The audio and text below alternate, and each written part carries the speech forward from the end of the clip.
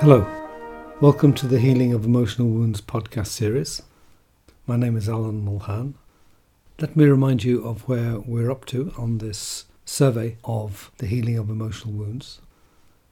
Healing is a natural intelligence in the psyche, and the task of the therapist is to help unleash its potential. We've outlined 4 stages of psychotherapy. Stage 1, the containment and comprehension, is fairly straightforward. The second is widely covered in the literature, that is, the analysis, and is the main emphasis of the trainings of each school or orientation. However, I would like to add the distinction between the following broad categories which the therapist would be advised to pay attention to. That is, establishing if the client belongs in any of the following categories.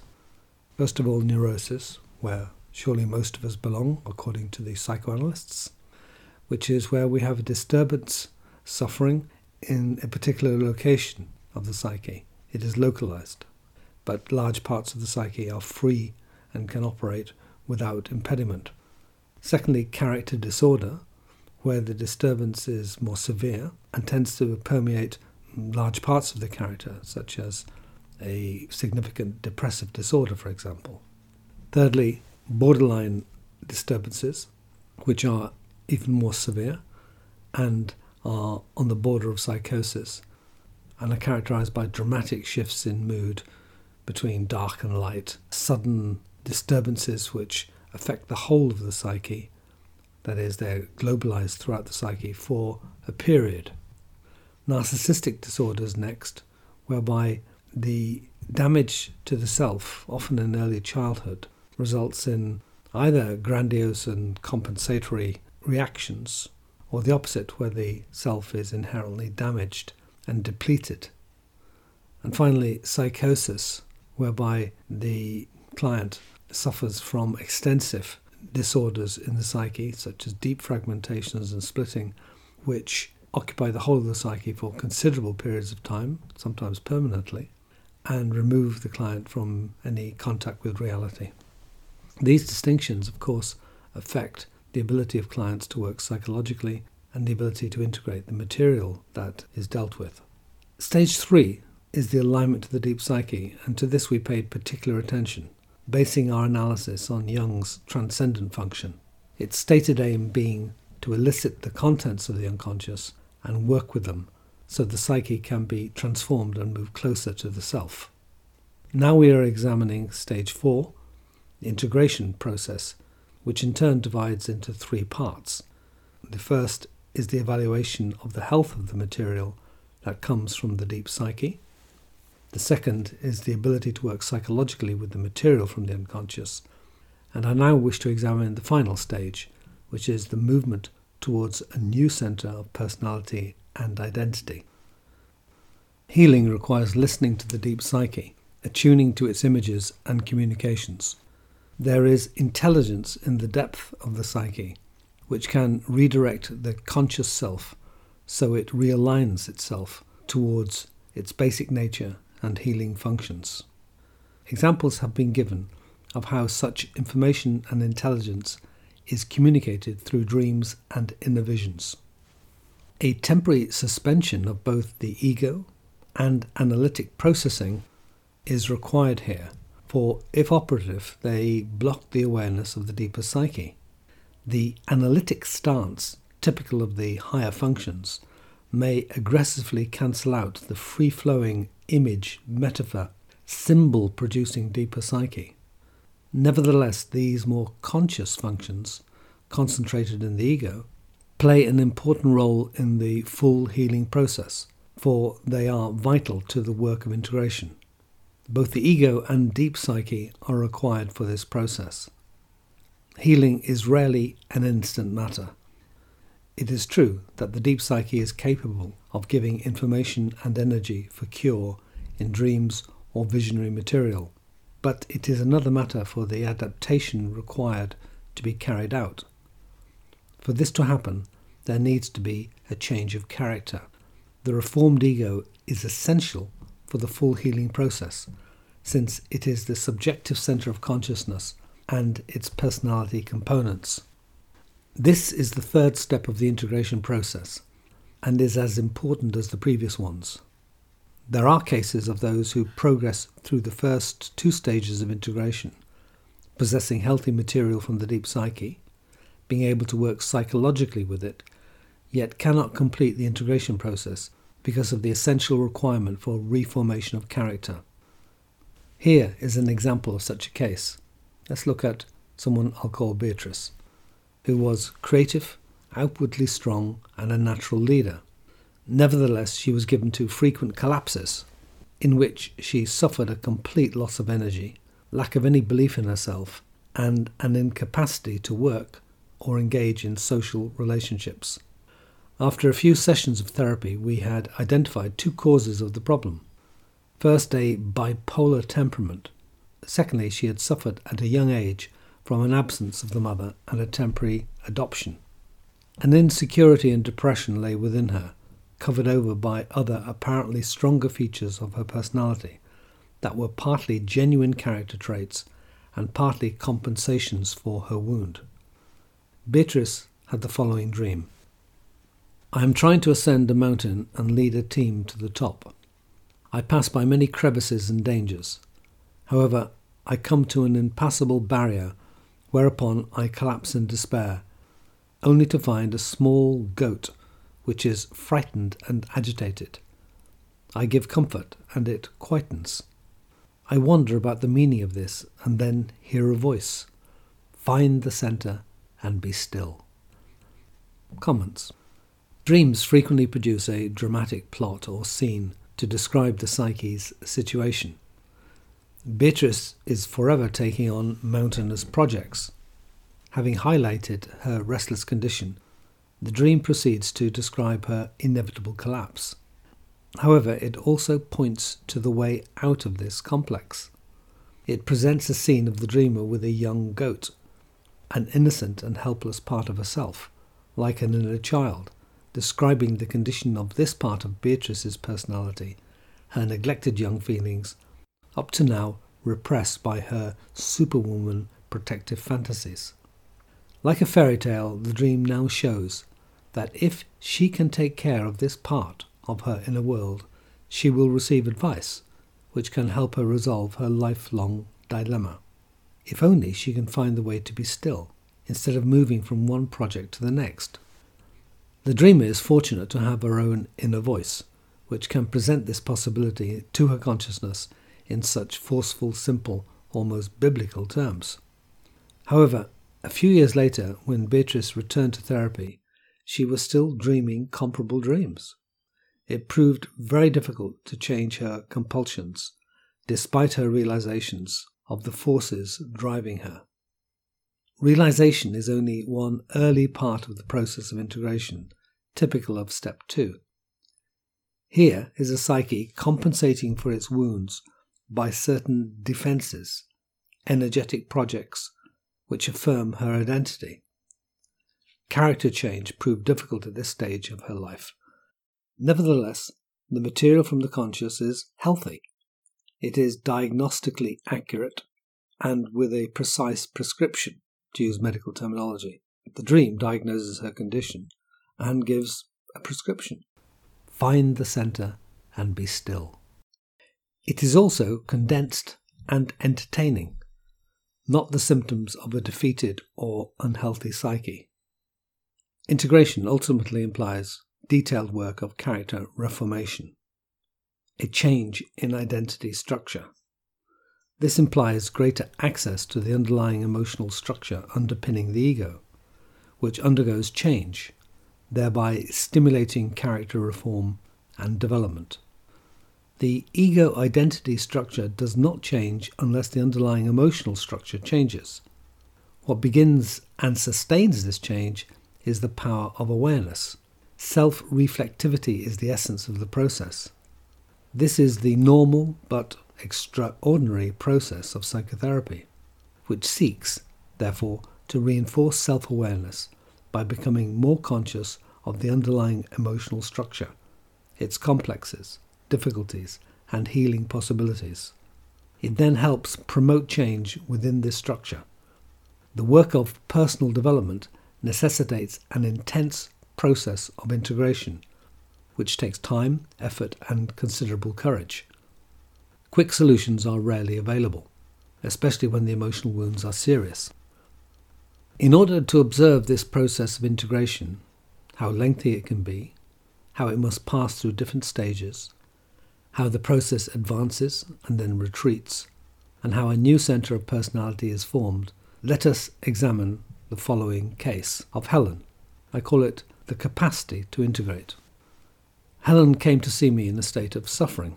Painful emotions have surfaced and are disrupting the functioning of her ego, causing distress, anxiety, and mood swings. Her marriage is in great difficulty since her husband is having an affair. This central relationship, up to now supporting her sense of identity, is fractured. Her emotional foundations, her sense of security, of being wanted, special and loved, have been rocked. Her ego is therefore weakened.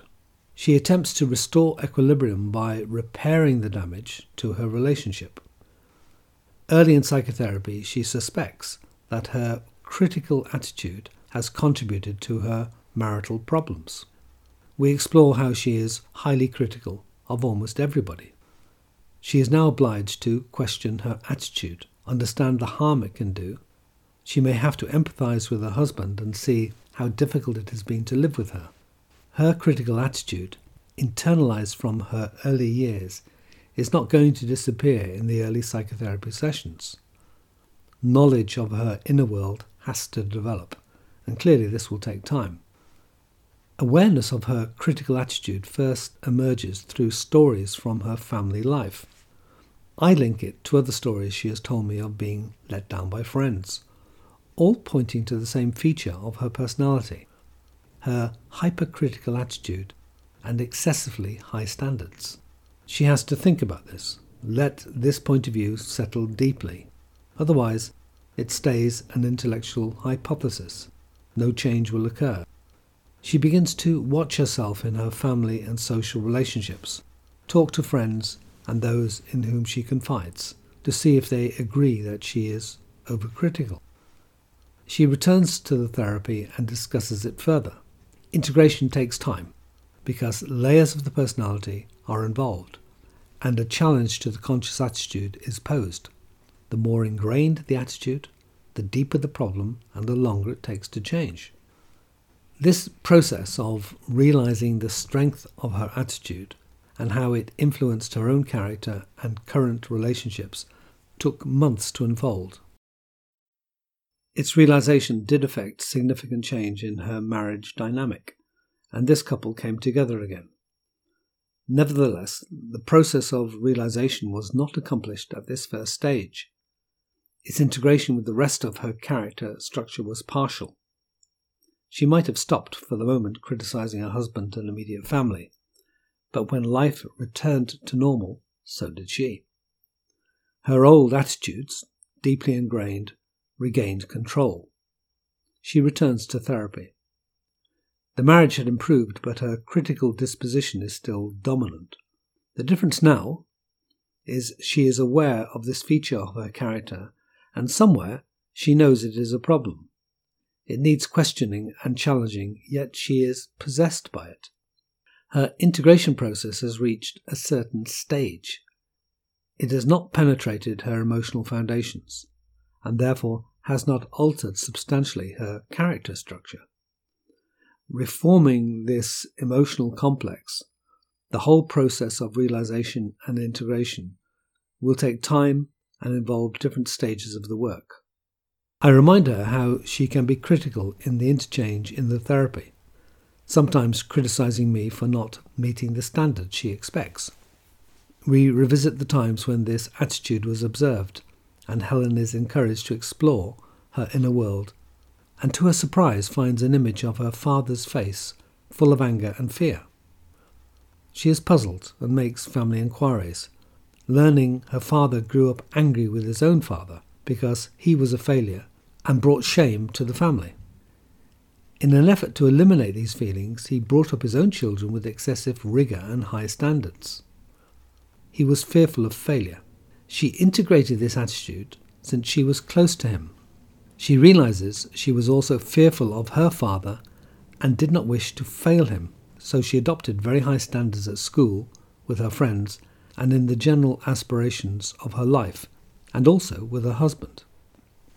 This information, with its consequent feelings, took some months to integrate.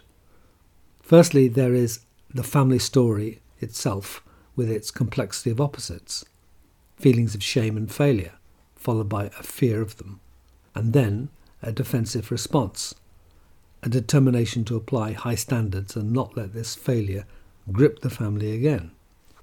The critical attitude can be understood as a defensive response which molds the personality around the hidden core feelings of shame and failure. The shadow of the family is at the foundation of this.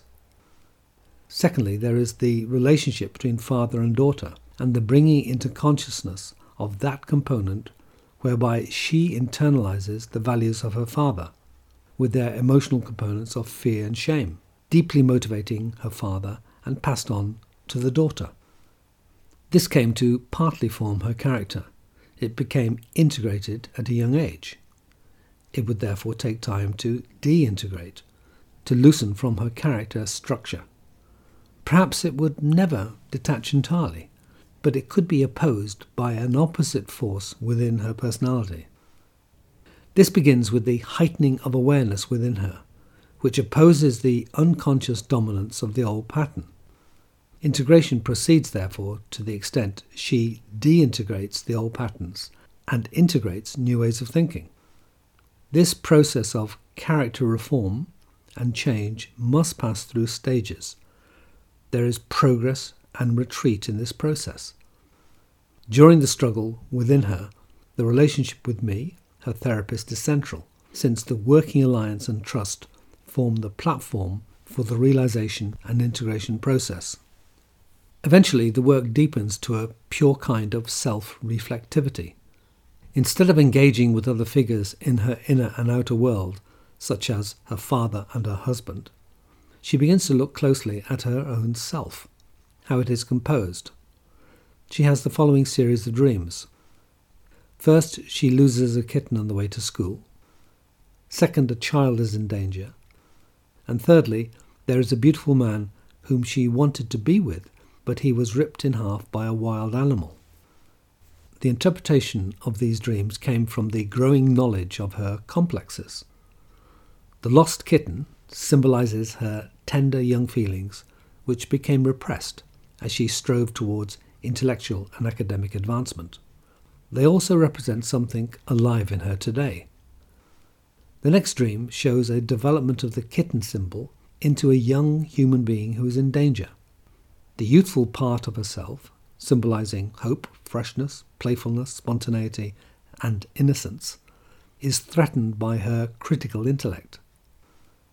The third dream shows in symbolic form not only what happens to her real relationships with men, but also what happens to her inner world. It gets split in two by the force of her critical attitude. Softer feelings are cut off. Some comments. Integration of deep material requires a passage through various levels of awareness and identity structure, leading to character change. All of the requirements for the full integration process were present in Helen's case: access to healthy contents of the deep psyche, the capacity to work psychologically, and the ability to reform her character, hence her progress and successful use of therapy. Her capacity for self-reflection and her honesty in facing her inner conflicts were excellent. She proved willing to listen, consider other viewpoints, and question herself. She worked very well with her unconscious and proved capable of grasping her complexes and the forces that drove her.